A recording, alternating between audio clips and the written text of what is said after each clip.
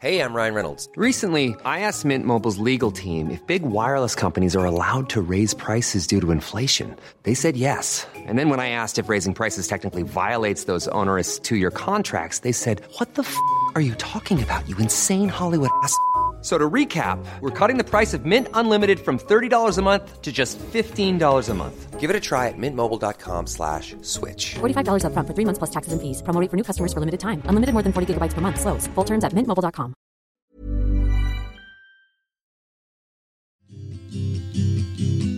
I'm Sarah. And I'm Beth. We're lawyers, mothers, and co-host of the bipartisan podcast Pantsuit Politics. We have more in common than divides us. In a world that defaults to false dichotomies, we explore the messiness of living wisely. The choices, trade-offs, priorities, and grace of living a nuanced life. Hello, everyone. Today on The Nuanced Life, we are going to commemorate treatment. Treatments of all kinds. Time as a treatment. A new baby as a treatment. And traditional medical treatment.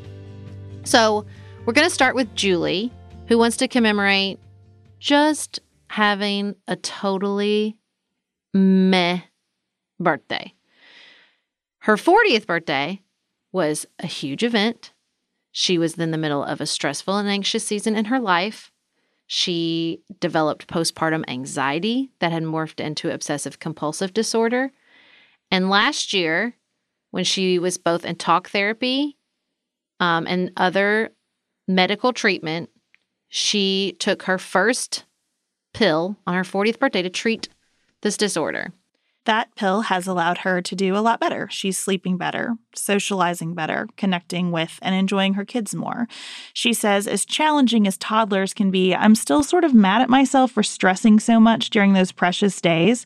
Much of my OCD was focused on the child's health, so I'd lay awake at night listening for every cough when she was wheezy. I won't get those days back, but I'm working on forgiving myself for that. Anxiety and OCD are tricky little things. The attention to detail they bring out in me can have actually a lot of upside. I attest that it's part of what makes me good at my job.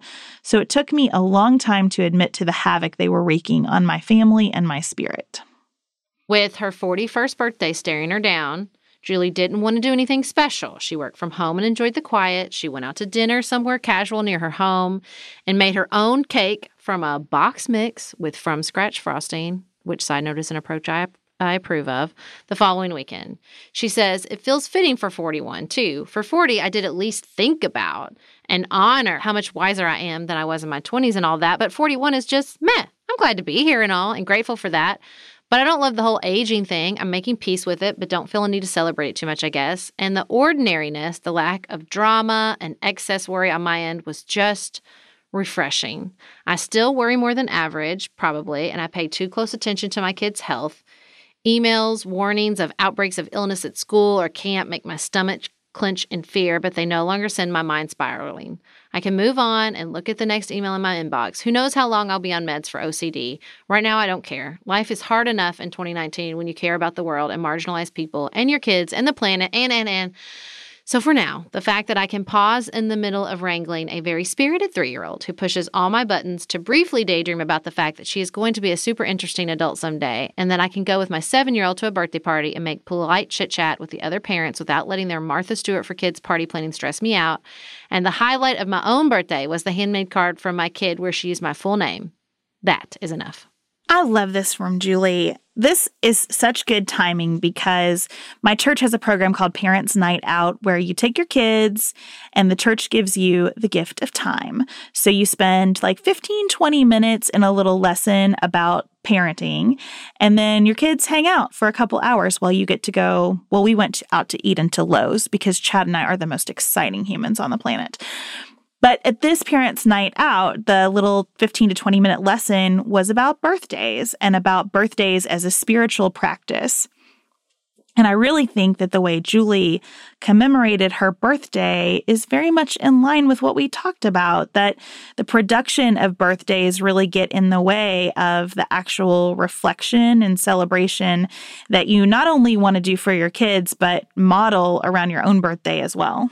I also want to say that tackling that particular type of anxiety is really something to be celebrated Because to me, anxiety that is really triggered by health and by sickness and illness is like trying to tackle an addiction around eating. You can't avoid it. It's not like you can abstain from germs or illness. And so really going to therapy, working through that, dealing with it, taking medication, not letting that OCD wreak havoc on your life, really something to be celebrated. And a nice, beautiful, ordinary birthday seems like the perfect way to do it.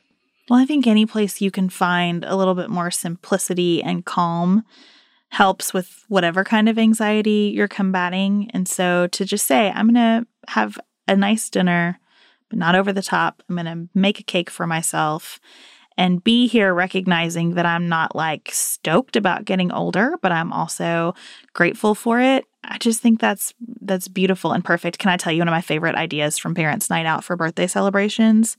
Mm-hmm. So our pastor suggested that you have a birthday plate. And it's just a plate that you can like paint happy birthday on. And the only time it's used is on a birthday by the birthday person, whether it is a 2-year-old or a 70-year-old. And I just thought the idea of a birthday plate was like the easiest, best form of ritual I could possibly think of. I'm so excited to go buy a plate and paint it to be our birthday plate. I also will say that just in celebration of you do you, I also think it's perfectly acceptable to like blow off your 40th and then blow out your 41st. I like people who do that too, that are like, I will not fall for your arbitrary, even-numbered milestone birthdays, and I will celebrate in a big way on whatever year I choose to celebrate that decade. Yeah, agreed. And I love how Julie is like, look, life is hard. I'm not going to make it harder with my birthday stuff. I've been talking to my own brain a lot lately because I hear myself thinking things that are just so unhelpful to me. So I've talked before about how I have this cabinet obsession. I open my cabinets and I fear that they are full of heavy things and that's all going to come crashing off the wall. And I don't know why I think about that so much and it causes me such duress. So I opened the cabinet last night and I go through my whole cabinet thing. And then I just thought to myself, Beth's brain, you are forgiven for having this completely irrational thought and for distrusting basic principles of physics. You're just forgiven for it. It's fine. And I felt a little bit better. I did not cure my cabinet anxiety, but I felt a little bit better. And I just feel like the more I talk back to myself when I worry about things like getting older or what's going on with the kids or whether things in my house are going to collapse, it helps me to just recognize that that's what I'm doing and put a different story in my own mind. And I think that is especially true when it comes to thinking about just kind of the arc of your life. I mean, I have thoughts sometimes like, oh my gosh, I'm almost 40. What have I accomplished?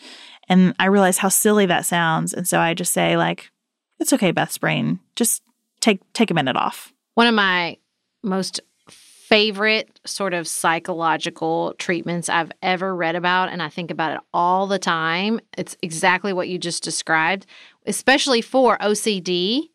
They would scan a person's brain in the middle of an OCD flare-up, and you can see that specific part of the brain on the scan that lights up, and they give it to the person. And they say, okay, when you are having an intense moment of OCD and you want to, scrub your hands or flip the light switch 16 times or whatever it is, look at this scan. This is the part of your brain lighting up. And it's like the third eye, right? Like it's some sort of switch that gets flipped, and the capacity to really specifically look at what your brain is doing as a third-party observer is an incredibly powerful strategy, which I think is fascinating. One more thing I want to pull out of Julie's message is talking about the stress that can happen when you see other people's party planning, because that is such a script flipping observation. I think when you realize, now, you shouldn't not do your kid's party the way you want to because you're worried about other people, but you also shouldn't do your kid's party a way you don't want to because you're worried about other people. And this was a good reminder to me that it is a gift to have a low-key, simple birthday party to other parents. When we take those steps to say, I'm not going to go down that road right now, it just says to other people, you have permission to not do that too, right? We can all be in it together, not doing that. And if I have a year where I want to go all out, fine. But I don't have to do that every single time, and you don't have to do it either. And I'm not going to be looking down my nose at you if your treat bags don't knock my socks off. I was like really into over-the-top birthdays. I mean, Griffin's first birthday was pretty ridiculous, and I really loved it and enjoyed it. But I feel like that cultural trend kind of jumped the shark. Like, I don't see that content out there in the world like I used to. I do feel like in 2019, it's sort of like not a thing to have an over-the-top kid's birthday. I'm sure there are places in the world where that is, or in the United States where that's still a big thing, but I sure as heck don't see it like I used to, even in my own community. I'm hoping all these sort of cultural trends are on the decline, especially now that we have an official person killed in a gender reveal party. Did you see this story? Yes, I did. What are we doing, America? Stop. Okay, that's good. That we have lost a life due to a gender reveal party. We can all stop doing that now. I think that is official cultural signal that we should maybe just not do that anymore.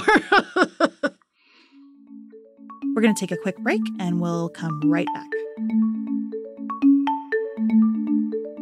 Do you know what's in your deodorant? I didn't. And then I looked it up. Most deodorants we use every day contain aluminum, parabens, and other harmful products that have been linked to cancer.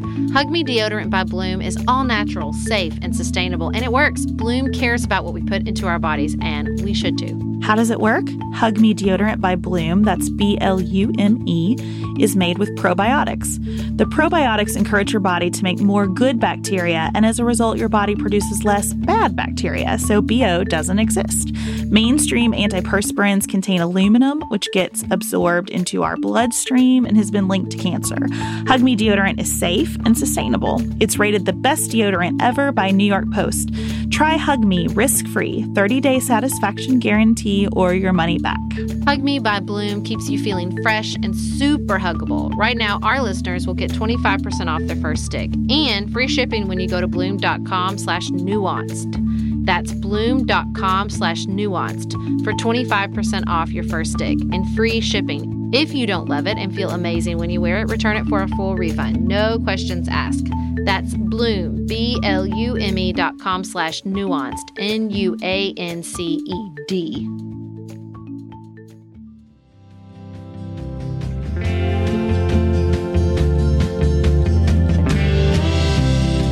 So following Julie's commemoration about the importance of treatment and medication in her life, Sierra wanted to commemorate her 1-year medication anniversary. Last year, she wrote to us to commemorate beginning antidepressants. She says, I was very lucky in that the first med and dose I tried worked wonderfully and immediately for me. My friends and family noticed these changes in me right away and celebrated alongside me at the appearance of my truest self, which had been hidden for so long behind the mental illness. This is not to say that I completely changed as a person because of this little pill. I still go to therapy to work on issues and develop healthy habits for dealing with my mental illness, because some days it still pushes me back into that former unhappy self. The medicine did, however, allow certain parts of my personality to finally take up space in place of the melancholy which had overpowered them for so long. Before taking an antidepressant, I didn't know that people could just be happy for no reason. But now that the cloud of anxiety and depression has lifted, I am proud to say that I am truly a happy person, which I didn't think was a possibility. Once I started the antidepressant, I became able to appreciate my loved ones more deeply, develop a real love for myself, and enjoy the ups and downs of life in a healthy way. A few weeks after this change, on the day after my 21st birthday, I found a 3-week-old kitten in the middle of the road. I took her home with me, and I truly believe that my immediate love for this kitten was only possible because my antidepressant allowed me to hold space for joy. This may sound silly, but I think that the universe was celebrating my newfound happiness by providing me with someone to pour my love into. I am happy, healthy, and still growing, all thanks to a decision last year to recognize that I needed help. Thank you for providing space to commemorate moments in life which are often complicated and taboo. Though I talk about being on an antidepressant often, I am not sure that many people see it as a reason for celebration. I'm going to spend my meds anniversary reflecting on the past year and giving thanks to my last year me, who took a chance on an antidepressant because she so desperately needed a change. You know, I think what Sierra so beautifully articulates here is that we don't have to be for or against medication. I think sometimes, especially around depression, it feels like you have to be a person who says, therapy is really important or medications are really important, but not both. And that if you trumpet one, it's like you're doing so at the expense of the other. And I love how she talks about weaving together a treatment plan that works for her and that has components of medication and components of talking therapy and components of a kitten that came to be helpful to her, and components of all the people in her life who love her. And I think that is a truly healthy understanding of the challenges our bodies present to us and how we might bring the best resources available to meeting those challenges. There's no way to talk about antidepressants without feeling like you have to make some, grand stance. And, when we're talking about one individual's experience and they're celebrating what they feel like, I love where she says it just lifted the melancholy and allowed space in my life for other emotions. And, when you're just talking about someone's experience with these things, I think we have to allow space for that. It's not, I'm not a psychological medical researcher. I don't have to come to some scientific conclusion about all antidepressants for all people. I think the only thing we can all conclude is that it is really complicated and we're still learning so much about the human mind and about antidepressants and about how all these things work together. But when learning that and talking about that, we have to allow room for positive experiences and negative experiences with antidepressants. When we were visiting Abilene Christian University this past week, we were having a conversation with students about just the way they hold on to important values to them and also learn more about the world. And we said something like, we just don't want to ever be afraid of new information. We want to be confident enough in our values and flexible enough in our understanding of how those values interact with the rest of the world to be willing to learn something new. And I feel like we have in your lifetime and mine, Sarah, learned so much new information about our own brains. And I can't even imagine what we have yet to learn about our own brains in my lifetime and our kids' lifetimes. And I just don't want to be afraid of any of that, even though it's hard to take in. It is hard to think about your mind as something that needs medication or treatment or therapy, or even that observation that we talked about in connection with Julie's commemoration. But I don't want to fear any of that learning either. And my life is better for a lot of that learning. And I'm so happy that Sierra's is too. For someone to be able to say, I didn't think it was possible to baseline be a happy person, and now she is baseline a happy person. Don't we want that for each other, whatever it requires? Absolutely. So we commemorate you, Sierra. We're so happy for your anniversary and that you found space for life and happiness and lightness and a new kitten. We will be right back after this short message from our sponsor. Did you know that the first 1,000 days from conception until age 2 has been identified by scientists as the most important period of a human's life for nutrition? And yet all the baby food pouches you see at the grocery store are shelf-stable, highly processed, and full of sugar, which is why when my kids were little, I was obsessive about making all their own baby food. Every Sunday, my kitchen turned into a baby food factory. And I am happy that I made those choices, but there is a better way now. What you feed your baby when they first start solids affects their palate, health, and well-being for the rest of their life. We're all looking for convenient hacks and shortcuts that give us time back, but you shouldn't have to sacrifice on quality, especially when it comes to our kids. Yumi is a new brand that offers parents a better option. Fresh, nutrient-dense superfoods for your baby that are made with clean ingredients and shipped right to your doorstep every week. As a busy parent, we all know how hard it can be to find time to cook every meal. So Yumi is a worry-free option that helps make mealtime just a little bit easier. And it's delicious and colorful and wide-ranging. And even my 4-year-old loved the samples that we tried of it. So I really wish it had been around when she was a little one. Head to HelloYumi.com and enter promo code LIFE for $60 off your first month of Yumi. That's HelloYumi, HelloYumi.com, and enter promo code LIFE.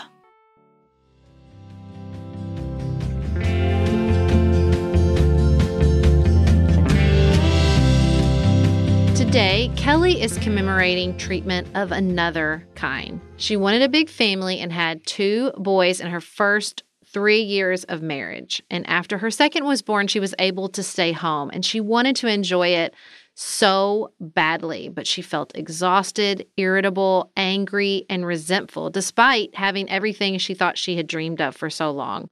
Finally, her doctor and her came up with some natural treatments and techniques to help anticipate and cope with her monthly dysphoria, with the plan to begin antidepressants a few months later if she felt like she needed it. And the remedies offered tremendous relief. But before the follow-up appointment rolled around, she found herself unexpectedly pregnant. She says, I was angry. I wanted more babies, but not yet. Not after all that. I was finally feeling like myself. I was finally feeling like a decent wife and mother. I had no desire to start it all over again. I had to talk myself into believing that God had a good reason for this, even if I could not see it. The irony of this pregnancy is that I actually felt much better emotionally. My out-of-whack body and hormones were now doing what they did very well, making a baby. My back ached and my ligaments hated me, but my mind was less foggy and I was much kinder to my children. My husband often commented on how much better I at least looked like I felt. Just before baby 3 was born, my 2.5-year-old decided to stop sleeping through the night again, and my 4-year-old seemed to forget we had rules in our house. I confessed to my best friend just days before my due date that I wasn't sure I'd be able to do this with a newborn. I couldn't handle another person needing me all day and all night. I didn't want to hear another voice screaming, even in newborns. I was surely going to go out of my mind. I was going to drown.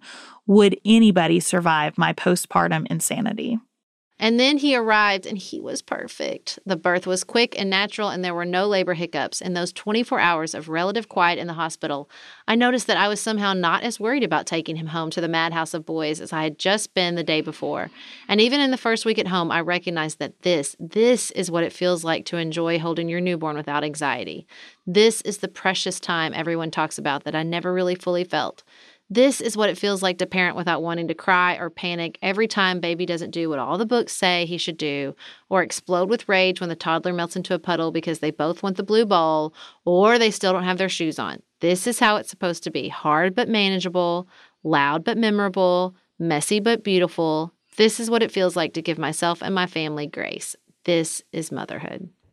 That is motherhood. It makes me a little bit emotional because it's such a good description of what it's like, that it is a mess and it is a gorgeous mess and we work our way through it.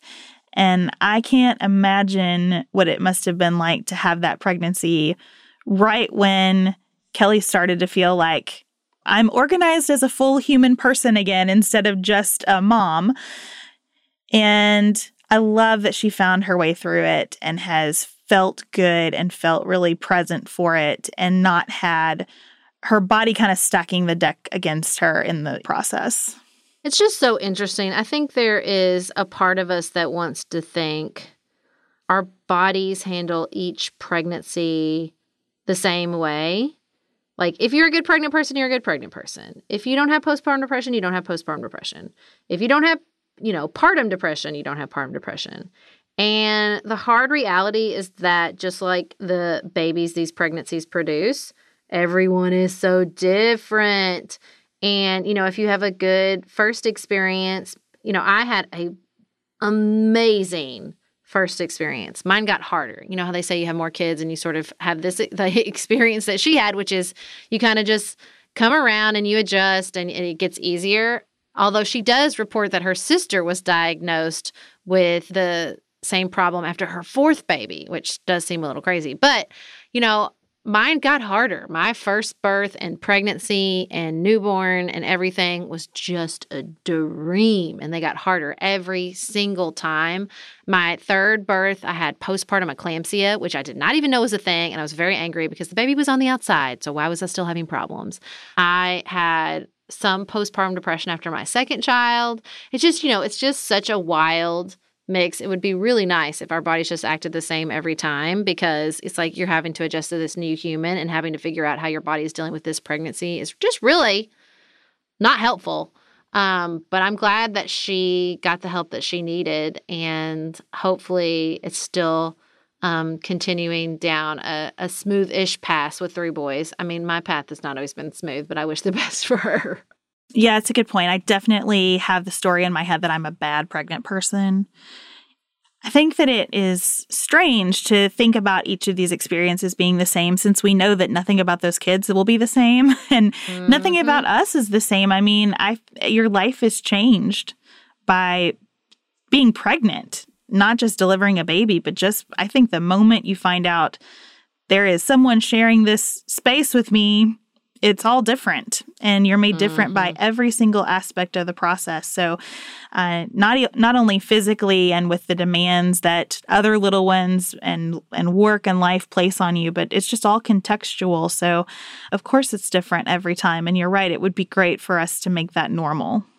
I always think about something I heard Will Smith once say. I don't quote Will Smith a lot, but I will never forget, he was on Oprah.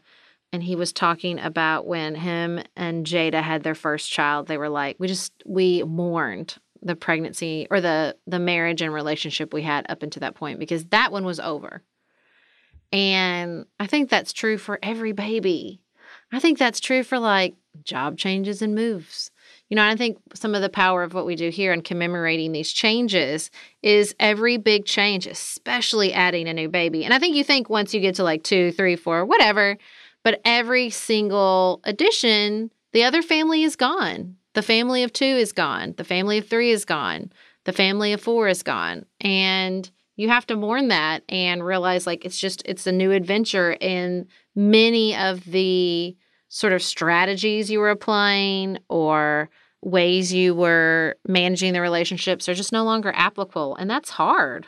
And I think that's true of, the family that had a 3 and a 7-year-old is gone. And the family where someone strongly preferred their water without ice is gone when that changes. And the family where the kid said strawberry instead of strawberry is gone. Everything about being a parent is about being able to constantly adjust to things that you did not necessarily foresee or choose, but that can bring you all kinds of joy, torment, delight, and it just changes your household up. I feel like that's what the experience of parenting is going to be for at least as long as the kids live with us. And I can imagine that people who have adult children would say that it goes far beyond that too. Well, thank you for joining us again this week as we commemorate those changes in all of our lives. And we will be back in your ears on Friday at Pantsuit Politics, talking about the 5 things you need to know about election reform. And until then, keep it nuanced, y'all.